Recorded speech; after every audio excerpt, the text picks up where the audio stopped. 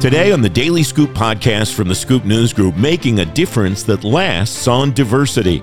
It's Friday, November 18th, 2022. Welcome to the Daily Scoop podcast. Every afternoon, you'll learn what's going on today in government. I'm the host of the Daily Scoop podcast, Francis Rose. A programming note, coming on Monday's show, retiring technical debt in a federal agency. The Chief Information Officer of the Labor Department, Gundeep Ahluwalia, will be here to talk about that. He's written a description of how he's done it in his agency and how you can do it in your agency.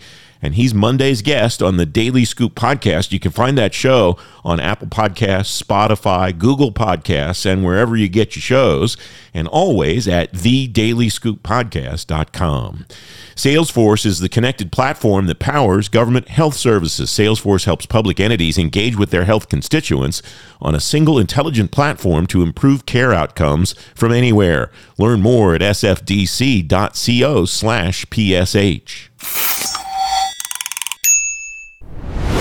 Today, more of a discussion on diversity, equity, and inclusion at Wednesday's lunch event that AFCEA DC hosted at the Army-Navy Country Club in Arlington. My thanks to AFCEA DC for inviting me to be a part of it.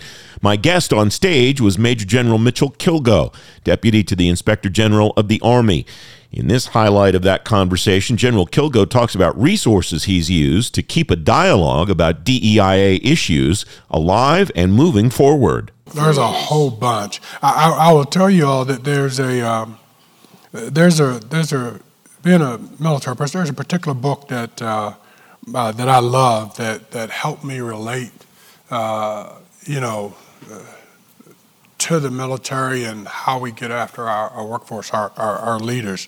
And it's, being a former athlete, a lot of the traits that I used coming to the Army, I learned from being a member of an athletic team and from coaches. And so Tony Dungy has a book called The Soul of the Team, right?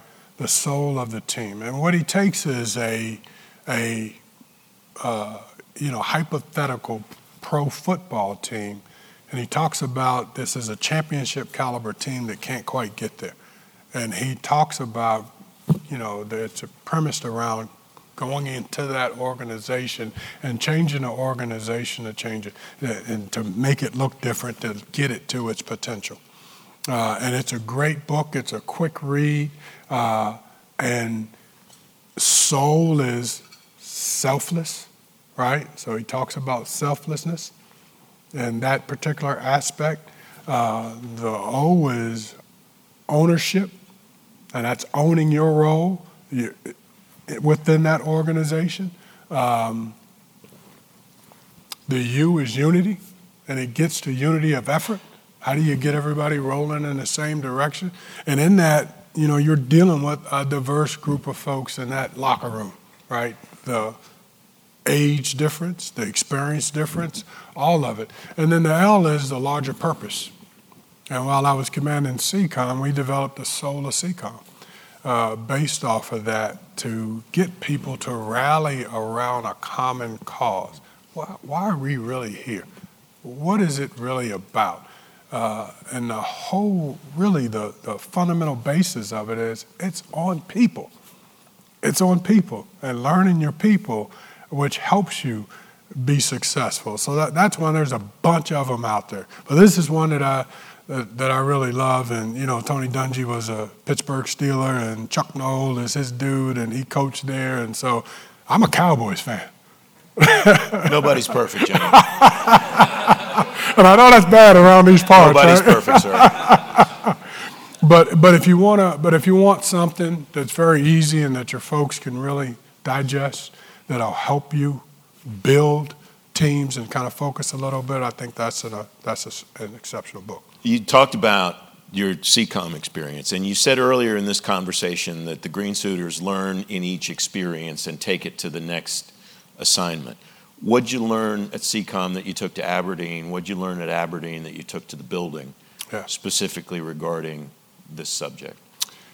Yeah, so that's a good question, and as I said, we are a learning organization. We're learning people. One of the first things, and it's maybe a negative thing that I learned, is that everybody's not on the team. Everybody's not on the team.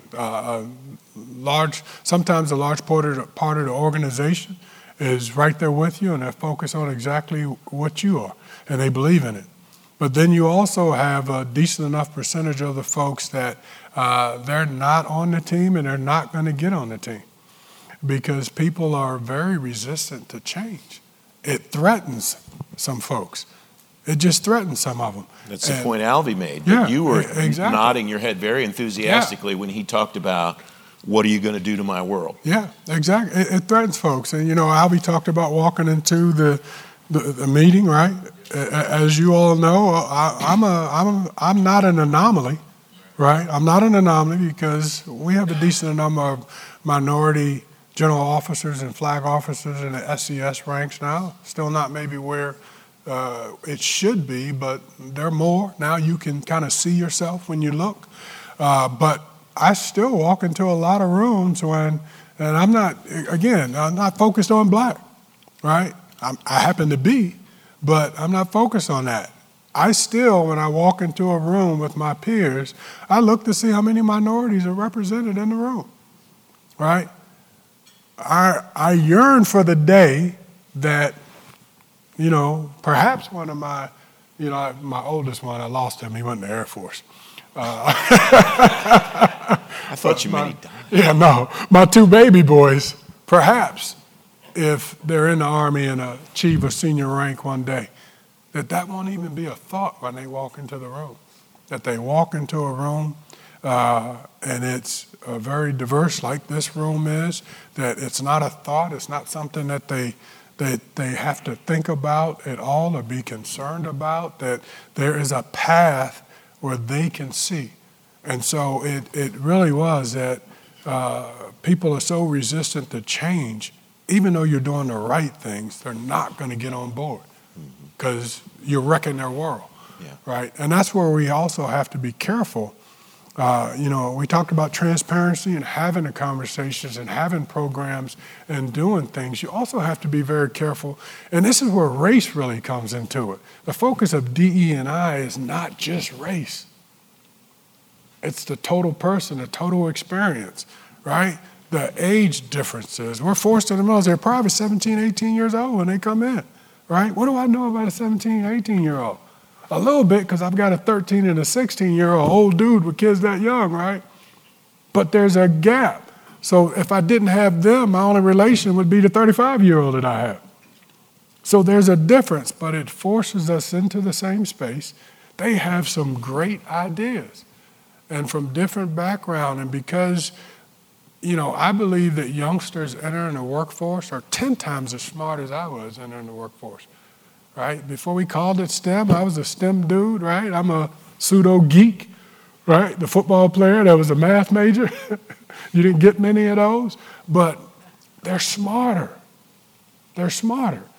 And if we don't leverage that, it slows us down. But because they're smarter, I have experience and I've seen a whole lot more. They have maybe new methods of doing things. It makes us tremendously innovative. I would tell you a personal knock I've always had on myself. I'm not the most innovative person, right? I'm an old athlete, so I believe in tried, true, fundamentals, basics. I was an undersized tight end, right? But we ran my side all the time because I knew I'd get my head in the hole, I'd turn my hips, get that forearm into that dude's waistline, and all they needed to hold that block was 3 seconds. If that back wasn't through there in 3 seconds, he should get knocked out, right? Because he should be hitting that hole hard. And you never knew I was an undersized tight end, right? Because we're running that way. And so those fundamentals, those principles, those basics, I was rooted in that. So not very innovative. But these young kids are so innovative and they can get on and do things. And if you can bring those things together, just think about how powerful you become almost overnight. Mm-hmm. But so it's broad. You have to look at it every way. And when you look at, your corporate board or your leadership boards or your command structure, you ought to see that diversity splattered all over it. Not just race, but age, capabilities, background, where people come from. That's our decisive edge, and that's where the Army's going. And that's what we're trying to do in this space so that it becomes the new culture. What do you do as a leader? This is my question, not from the audience. Mm-hmm. What do you do as a leader when you recognize that somebody is not on the team and they're not going to be on the team, and you still need that skill set that they offer to the team? Yeah. So is that a workaround, or is Kilgore's approach has always not been a workaround. And you've heard the old phrase, keep your enemies close. Kilgore's approach is, I'm in your space a whole lot more. I'm in your space a whole lot more. I'm helping you. I'm trusting still somewhat, but I'm verifying. And because I know where you stand, it's powerful for me now, because now I know exactly what you're not going to do and what you will do because you want to. And so those things you don't want to do, that's when I'm going to be around. And that's when I'm present. And that's the power of being in a leadership position, not being afraid to walk in there and say, oh yeah, you're going to do this, right? And I've told a whole lot of people, if you don't want to do it, you got a choice. I can help you retire, military or civilian. Or, when I mentor youngsters, I tell them, I'm training you for your next organization, not necessarily for this one, right? Because I want you to go somewhere and take what we're teaching to make the Army better. And so it's the same thing. If you ain't on board, you're going to see a whole lot more of me, because I need to be in your space, because if I'm not, I'm abdicating my authority as a commander or as a leader. And I never want to do that, because then I don't know what's going on. And the minute I don't know what's going on, something bad is going to happen to that organization. And I underwrite everything that happens in it. So if it's bad, I'm going to be the first one to step up and say, I own that, that's mine, you can relieve me, right? But knowing is the power. Now, if you choose not to do anything when you know that, you accept a whole lot of risk, right? And the worst thing that comes out of me getting in your space when I know that you're not on board is that you file a complaint against me. Well, I'm not scared of that. I'm not afraid of that. I told you earlier, I'm going to give you guidance to go do that. Because what am I never going to do? I'm never going to mistreat you. I'm not going to be unprofessional with you, right? I'm not going to do anything illegal, unethical, or immoral. And if I'm doing those things, I'm doing exactly what the Army's charged me to do as a leader. And when you can set that example, other leaders will follow into that and not be afraid. As a deputy IG, you'd be amazed at how many times that I've sat and had discussions with people, and when I ask the question, well, why didn't you do this? Well, I didn't want them to file a complaint. That's not a reason not to take action, because you can't control whether or not they're going to file a complaint or not. So why worry about it? What you can control is how you deal with the situation and how you approach it. And if you're doing that the right way, the rest of that's just garbage. It's just trash. You ain't got to worry about it. That's my view. That may not work for everybody, but it's been effective for me, and it's allowed me not to change who I am. And I feel comfortable in my boots every day. Very powerful stuff, General. The next audience question is this: did you have mentors who looked like you, and what impact did they have on your life and your career? I like that a lot because of what we talked about at the beginning about your story as a soldier and as a human too. Yeah, I did, and I do. I do now. But I was at year 5 in the Army, I think, before I got my first African-American mentor. Officer, I should correct that, officer. What helped me was, Thelma, you mentioned sponsorship. So one of the things that helped me before I got to that point was those old sergeant majors, those command sergeant majors. My mom was, she was in the reserves for a while. She's a retired Department of Army civilian. Worked at Fort Eustis there in Newport News. And she went off and joined the reserves, and was in the reserves for about 6 or 7 years. So, wait a minute. She raised 3 of you. 3 of us. Army civilian, and in the reserves. And in the reserves. Shout out to your mother. Oh, absolutely. My hero. My hero. If you ever ask me who I am, my response to you is always, I'm the product of a proud black woman. God bless her. That's how I start with who I am, because it ain't the uniform. It's what she put in me and what I saw, right, which drove me. But I had a connection and tie to non-commissioned officers, because a lot of her friends were non-commissioned officers.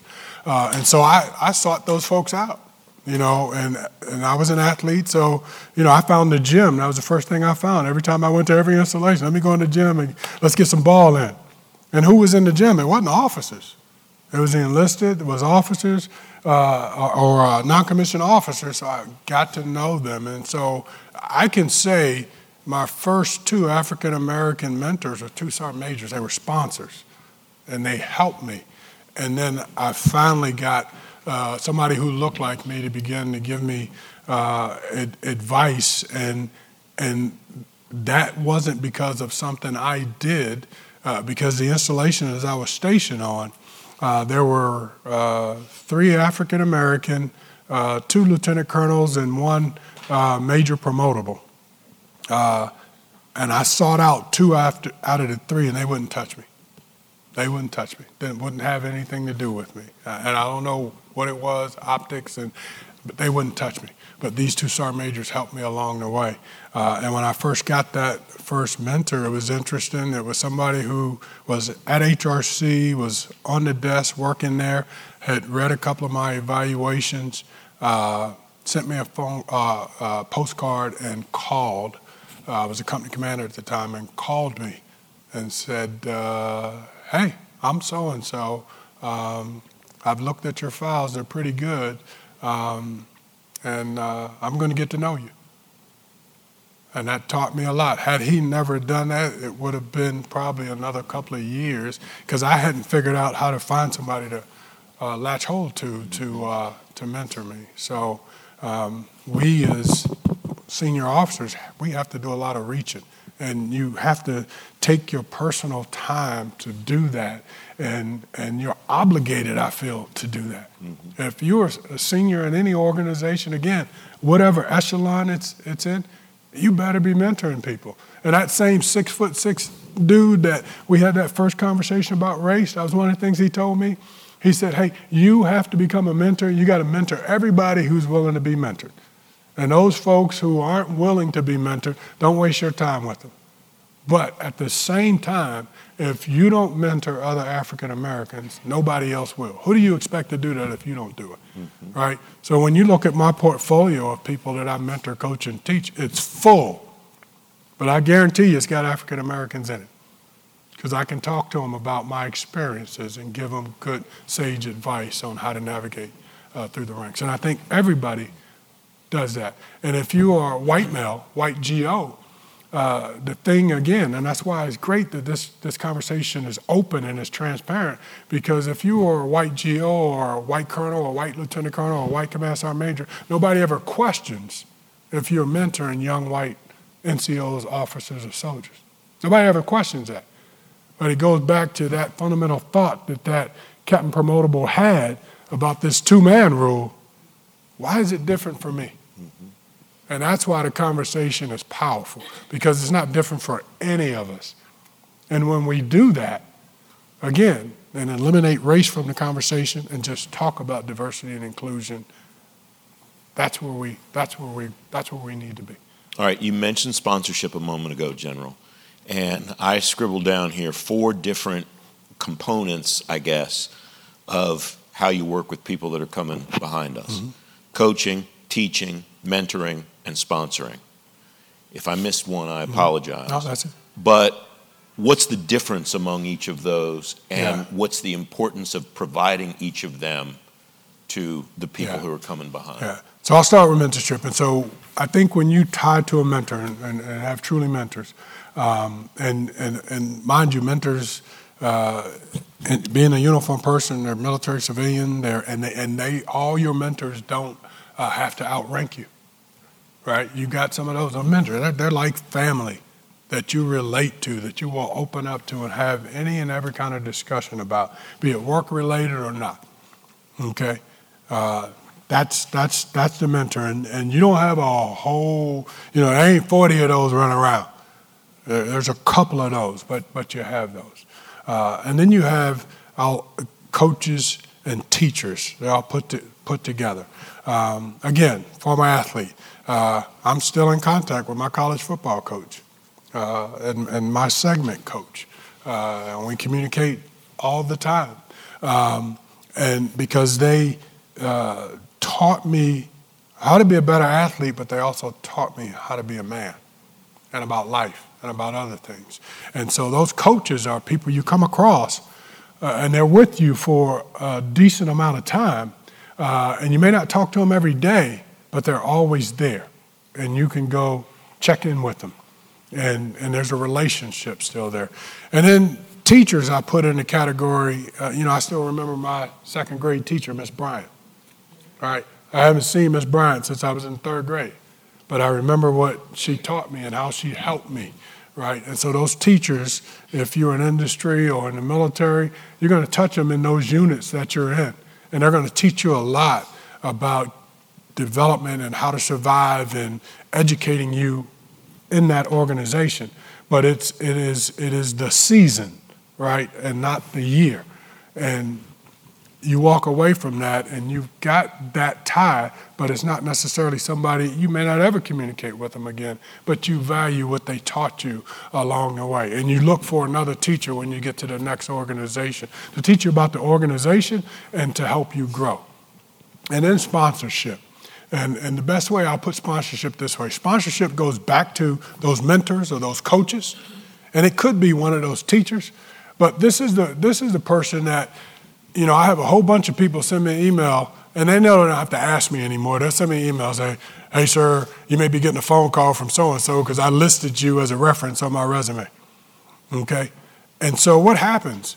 I'm going to sponsor them when somebody calls me and talk to me about their strengths, their weaknesses. Would you hire them again? Would you work them? What you like, what you didn't like? And so perhaps what I do is develop a bridge for them or open a door for them to go in to get a job or to lead or to be effective. And that's, and whatever it may be. So I'm going to sponsor you now to go do something. And what I tell anybody when they ask me, I say, okay, we're going to do this. And I'm going to tell them the good and the bad, right? If there is some bad, I'm going to tell them these are the things that you probably need to work with them a little bit on to focus on. But I tell them all, if I help open a door for you, when you get in there, you better be exactly what I told them. Because if you don't, I won't sponsor you anymore, and I can never open a door for you. And more importantly, I can't open a door for anybody that comes behind you, right? So you owe me something if I'm going to sponsor you to go do something or to jump a hurdle and get to the next thing. And so that's kind of, and again, that's just Kilgo. It could be totally different for you or anybody else who view those things. But that's the way that I kind of define coaches, teachers, mentors, and sponsors. Excellent. I'm going to apologize now because I don't think we're going to be able to get, there's a ton of these here, and I don't think we're going to be able to get to them all. Given the optics of this topic, how do we continue momentum and limit grounds for complacency and not just provide a training module and a check mark? You got to talk about it, right? It's got to stay. That's the culture piece of it too, right? Yeah, it's got to stay on the top. It's got to stay on the top. If you're in a key leadership position, one of the things we do in the military, we always have strategic offsites, right? In the Army, in our organizations, we do those. You take all your leaders off and you're focused on the organization and that. One of my tactics and techniques has always been every strategic offsite we do, the first 3 hours is mine. And I'm going to lead leaders, right? And we're going to have leadership discussions. We're going to have DE&I discussions. We're going to have all these types of discussions. And I take pieces out of the organization. I just saw something that I didn't like very well. But it's not something that I need to go beat you up about. It's an observation I made. I write that down in my little book. And I carry that with me. And that becomes a teaching point so everybody benefits from something that I observed, good, bad, or indifferent. And so it's got to stay up here as a primary focus and a primary topic. And then you as a leader, you've got to drive it, right? John and I were talking earlier, and one of the things I told John was, okay, you walk into an organization and we hire people, right? You hire civilians, right? We hire military too. We interview them. They walk through a process. The Army now has this AIM marketplace where now organizations are interviewing folks for these nominative jobs. But you also have that. You have some power and control because in our upper positions, we panel all those. We board those, just like we board military in boardrooms. We board those. So you go in, one of the first things I've always done is, what's our hiring policy? That's the first regulation or policy we have in place that I want to read, because I want to know how are we hiring key leaders in our organization. And if it promotes nepotism, meaning if I'm hiring for a key position and everybody on the panel is internal to the organization, no, that's a non-starter, right? So you go in, a panel member must be from outside the organization. The panel itself must be diverse. So if I'm hiring within the cybersecurity division, everybody on the panel is not going to be from the cybersecurity division. And oh, by the way, let me get a human resource specialist perhaps, or a logistics manager that's a good leader, sit on that panel to give me an objective view of who you're hiring and how you're walking that process. So that's within your power to change and make that. And so those things like that, you got to keep doing that. You got to keep doing that. You want to promote and hire from within, but you also want to hire external to the organization if you want to change the culture. Because you can't change the culture of an organization consistently hiring folks from within the organization. They have to have a path to move up, but you also have to bring sprinkles in to help drive the change that you're looking for. And hiring, we always talk about hiring the right people at the right time for the right job, right? We're in a struggle. We're in a big competition for talent right now. As outside of our gates evolve and the talent increases, the military is not necessarily the most attractive organizations to go join now, right? We were at war for 2 decades. So when you sign up, it's voluntary, but you know the opportunity exists where you might have to deploy or go do something else. It's a profession of arms. That's what we're about, the defense of the nation. It's a profession of arms. Don't ever forget that. But I want to fight for the same talent that every corporation is fighting for, because I need the best to come join my team so that we can maintain our decisive advantage, and that's our people. I think this question will appeal to the geek in you. Your words, not mine. Pseudo-geek. Okay, fair. Fair point. How does or how can technology enable the Army to increase its presence DEI-wise? Examples, ability to leverage digital social media to recruit a more diverse Army, collaboration tools to build inclusivity across teams and geography, improve efficiency in the hiring and onboarding process. I've got a different perspective on that. So fundamentally, I'm not sure. I'm not sure. And the reason why I say I'm not sure, because there's the potential now where you talk about potentially a negative aspect. There's a potential to maybe go down the wrong path, right? Numbers are numbers, and numbers are powerful. When you're looking at data, compiling that, helping you make decisions.